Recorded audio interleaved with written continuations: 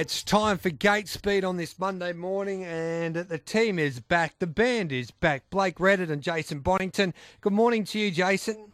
Good morning, Gareth. Yeah, wonderful to be back with you and Bakes. A terrific weekend of harness racing in multiple states. I look forward to digesting it all. And Blake, hello to you. Gareth, it's going to be a good episode, I feel. We've got plenty to talk about, so can't wait to get stuck in. Let's get ready to rumble. Our first point. Self-assured stamped himself in the Hondo Grattan. The scary part about all of this, Jason Bonnington, as I go to you first, is that Mark said... I nearly choked on my cornflakes reading this morning. Mark said that he didn't quite feel the same horse than he did in Victoria than he did in New South Wales. Now, he's gone the biggest ever. Is it the biggest ever performance I've nearly seen when he finished second in that Bonanza? So that is quite scary for his rivals, rocking up for the Chariots. And also, of course, the big one, the Miracle Mile, Jason. Well, I was actually eating Nutrigrain, and I had to have the Heimlich manoeuvre performed to me when I read the same thing. I must say, my life was in the balance for a moment there. Like, he did hang quite badly a couple of times at Ballarat, and he was beaten in the 4-year-old Bonanza. But if he wasn't right then, wowee, because he's gone as big as you could possibly go in defeating the 4-year-old Bonanza and the Ballarat Cup. So if he's gone to another level, and to be honest, I don't think there's any indication. Personally, just step away from Mark's comments. There's no indication that he went any better in the Hondo Grattan on Saturday night at Menangle Bakes. It was a very, very impressive victory. He did the work. He put to bed a horse that you've had a little bit of a knock on for a while in Balraj. But then Demon Delight and Max Delight, horses like this got a hell of a lot closer on Saturday night in the Hondo Grattan than they did in the 4-year-old Bonanza. But I'll take Mark's word for it because we've believed for a fair while, certainly I have, that Self Assured's the best horse in Australasia, and he went one step closer to proving that, I guess, with what he did in the Hondo Grattan. But if he's only going to get better, it's quite frightening for his rivals. Yeah, I think that the most important point here is they didn't break the clock. They went 150.3 on Saturday night, but he was working 3 wide to the breeze in the 25.8 first quarter, and that's what undid Balraj, who has run quicker time in the past. It's not as if he can't run a 149 mile, but just he maxed out early, Balraj, and for some reason, or seemingly Self-Assured didn't, even though he worked 3 wide to the breeze. So despite the fact they got a breather through the middle part of the race, I think it's certainly worth noting all that work he did to get to the breeze, Self-Assured, and then to be able to put Balraj away and hold off the closers. It probably was a bit better than it looks on paper in terms of the overall performance, but I mean, I think we know how good he is anyway, Self-Assured, and that was probably just a good tune-up, a good hit-out for, getting him qualified for starters, but heading towards the Chariots Fly now and then the Miracle Mile. What about Pat Knives, his rivals, in a tough SA Cup success? And we had a chat to Karen Manning this morning here on RSN Central, and she's only had this horse a short time, Jason, but he has impressed her, and this horse had to cop a little bit of pressure there in the early stages of the South Australian Cup, but Pat Delight was too good in the end. Yeah, the first sign of this was in the Casey Classic. Now, Stroke of Luck is a pretty handy horse, and Karen chose to drive Pat Stanley over Stroke of Luck in that race, and he was an eye-catching place-getter on that occasion and was in front probably 30 metres after the line. So he's obviously a really nice horse. Has come from New South Wales and only had 3 runs here. The first 2 were sit sprint bakes, but Karen had a plan in mind. She said, we're leading, and I don't care how much pressure you pour on me. We're retaining the front because I know this horse can cop the pressure. Rack 'em Up Tiger Pie made the move at the right time, and you thought when they turned the bend there, I know it's only a short straight at Globe W, but you thought, gee, Rack 'em Up Tiger Pie has done less work here. But Pat Stanley just kept on kicking. He's a little bit like a mini Arden Rooney. He's not in that class, you wouldn't have thought, but he's got that those fighting qualities, and his win in the South Australian Cup was very, very impressive, very, very tough. Blake, just quickly, Pat Stanley, I want to ask you this question. What was Kenny Rogers thinking? I think if Ken had his time over again, he probably wouldn't have driven Joe's character the same way. I mean, should have known when to fold him. Yes. He probably could have folded them earlier because after it's not 5 only, metres, not only cost him any chance of running top 10, which he's run 11th, but it's also probably ruin the chances of Little Peanut. So that we have to, I guess, take with a grain of salt. Little Peanut, we put aside and we say, well, that wasn't his best form, and we don't worry about the beaten margin there. But I do think that the first couple franked the form because Rack 'em Up Tiger Pie had looked like he was getting back towards some better form in his last couple of starts. So the fact that he's gone and run so well and Pat Stanley's been able to hold him off, I think the form will stand up really well out of the race, and Pat Stanley is going to be a really lovely free-for-all horse going forward for sure. Okay, the third point is Lanakai launches in most incredible debut there, Jason.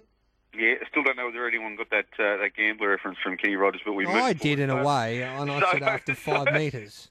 So, Lanakai, this is the fastest ever Premier Stakes. He's won by 65 metres. Not often you see them win by 65 metres. I don't know what would that relate to. That's like a 20-length win or something in the thoroughbred world for those listening that aren't that au fait with the trots. But huge win. It has to be said when you go through the Premier Stakes on a roll bakes that you don't necessarily go on with it, and we are in that little transitional phase at the moment where we're just going to start to see all the smartest 2-year-olds probably turn up, but he couldn't have done any more. As you were watching, you were thinking, what the hell am I watching? Then the time came up 1:54, and it's very, very quick. I'm not willing to go quite off the deep end just yet, but, gee, he couldn't have been more impressive on Saturday night. No, and the thing, I guess, that we learned from it is he took on the benchmark in Ultimate Exclusive, who was 1-3 from 3, and looked very good, and Ultimate Exclusive had no excuses. He sat on his back, and he was beaten 65 metres. He was solid late Ultimate Exclusive to hold second, but just an incredible performance from Soho Lanakai, and got everybody talking on Saturday night. There's no doubt about that, and that's a good thing for the sport. So whether he measures up to the elite level at the back end of the season, well, maybe that's not important right now. If he goes on and wins an APG or a Bathurst crown, then he's going to have done his job. But I certainly wouldn't be knocking him going forward to say that he's not at least going to be the benchmark for the next little while and perhaps the whole season based on what he did. So just an incredible win, and I think you will certainly hear more about him anyway going forward. Were you expecting that? No, I mean we didn't have any vision from the trial. No. He won a trial at Terang, so he obviously had a little bit of ability. He wasn't brilliantly bred. I mean, he was nicely bred. He's obviously owned by Rob Watson, who generally only has nice horses, and Mick Stanley trains him. So there were signs there. I think, I marked him a little bit shorter than he started, but I don't think with Ultimate Exclusive in the race you could have had him favoured or anything of that nature. But, he certainly proved that any doubters wrong for sure. Jason's got a lot of love for our next point. General returns and confirms he's standing as a rising star. It's actually not right of me, Gareth, because really Blake's more all about General Dodge than I am, but certainly the win was phenomenal. And look, the time wasn't unbelievably spectacular, but I go back through the last 10 years of watching races at Melton, particularly over the short course, and horses just don't win the way he did. He came from second last. He had to peel 3 wide off a tempo which was not frenetic. He had a good horse out in front to catch, and he was never going to get beaten. I backed him, and I thought to myself, you're going to win the race. It's just a matter of when you get to the leaders. And, I remember Tell Me Tales beating Guilty Hanover in this fashion, Belle of Montana coming from way back to beat Miss Streisand in a heat of the Oaks last year. But the win was huge, and you've been talking about it all week after his phenomenal trial bake, so you must have had a grin on your face when General Dodge did what he did on Saturday night at Melton. No, I think we've always appreciated him, and to see him sort of come back from 18 months away from the races and do that was, it was nice. It was really nice. And from Mick Chirkop, he's obviously been really patient with the horse and hasn't pushed him when perhaps he could have in the past. So, he's an excellent horse. He obviously didn't run as quick in the races he did at the trials, so there's scope for improvement. I guess the little, maybe not knock on him, but I'm not sure that he has blinding gate speed. That's something that maybe he'll need to develop or use more going forward if he wants to win big races. But at this stage, even though he's won 12 from 16, he's still a work in progress, and I guess they'll take their time with him relatively, maybe look at a Country Cup or something of that nature, but he couldn't have done any more, resuming anyway. Miracle Mile market, Self-Assured $3, Chase Auckland at 5, Bling It on 6, Cruise Bromac at 6, The Fixer at 8, King of Swing at 9, Colt 31 at 10, Ultra Orlando at 11, and Major Dan at $11. He won at Menangle on Saturday night. Can he win a Miracle Mile, Jason? In a word, no. No, he can't. He's a very, very good miler, and I don't think, in fact, I'm almost certain he is the horse who's broken 150 more than any other horse at Tabcorp Park, Menangle. He went 50 flat on a bog track on Saturday night. So that was, if that wasn't back to his absolute best, it was perilously close to being back to his absolute best. He's a really good horse. Can he place it in Miracle Mile? Maybe. Can he win a Miracle Mile? I would say no. But I tell you what, with his blinding gait speed and his capacity to run time, he will certainly help to set the race up in the Miracle Mile Major Dam, because he's a very, very good horse over the short course. I've always had a really good opinion of him. Bakes, I don't think he could win a Miracle Mile, but he certainly adds something to the mix now that he's back to his best form, more certainly appears to be based on what he did over the weekend. Yeah, that's very fair. The one question I would have for you, Bon, is Self Assured clearly doesn't have the gate speed of some of these horses he's going to face in a Miracle Mile. So he's an all-in $3 favourite right now without having even earned his place in the field. Can he sit parked in a 148, 147, 7 type mile and win a Miracle Mile? Is there a path to victory for Self Assured in the Miracle Mile? Yep, 100% there is. You don't lead and win Miracle Miles hardly at all, particularly in Menangle. It just doesn't happen. So you don't worry about the horses with express gate speed. The only thing is, I understand what you're saying, that Self Assured's probably not going to be... It's going to be unlikely that he'll be able to play the hunter and just sit off the speed where most Miracle Mile winners do come from these days. So he's going to need to be absolutely exceptional, but he wouldn't have to improve much. You made an excellent point. Now, he didn't win by a massive margin on Saturday night, but the fact that he's able to work through a 25.8-second first quarter and still have a kick in the locker at the finish means he's going to be very hard to beat. And at the moment, new contenders will emerge, but I will say this, it doesn't at this very moment in time seem like it's going to be an absolute vintage Miracle Mile, and he's an absolute superstar horse. So I still think he's clearly the one to beat. And to answer your question in short form, yes, I do think there's definitely a path to victory for him. The price is not great, but there's definitely a path to victory. My two bobs worth there is that it doesn't matter about gate speed come Miracle Mile Day, because we've seen it in the past. The gate goes that quick, it takes away the gate speed of horses, because you're going that quick to catch the mobile. You haven't got the ability then to go to another level. You can't show your turn of foot because you're going flat out. As it is. So it's a big advantage to those horses that have no gate speed. Plus, it's a big advantage to those horses that have a gun draw in the Miracle Mile. Excellent point, Gareth. Couldn't have said it any better myself. I could lead from barrier 1 in a Miracle Mile because of the mobile. Well, it gives you appreciation of your former horse, Gareth, Hector JJ. Rob, I think he went 19.3 off. Do you think I'm still dirty? The widest draw. I think the mobile should go is at the same speed as it does. Of course it should. Yeah. Point number 6. Mac Dan gets his derby by border hopping Saturday night. He went over to SA. Is there a New South Wales derby in this pace, or was that his derby there on Saturday night, Jason? Yeah, no, I don't think there's a New South Wales derby in him personally. He was very good through the Victoria Derby series, and I know, Bakes, you sort of highlighted him as a horse to follow through that series.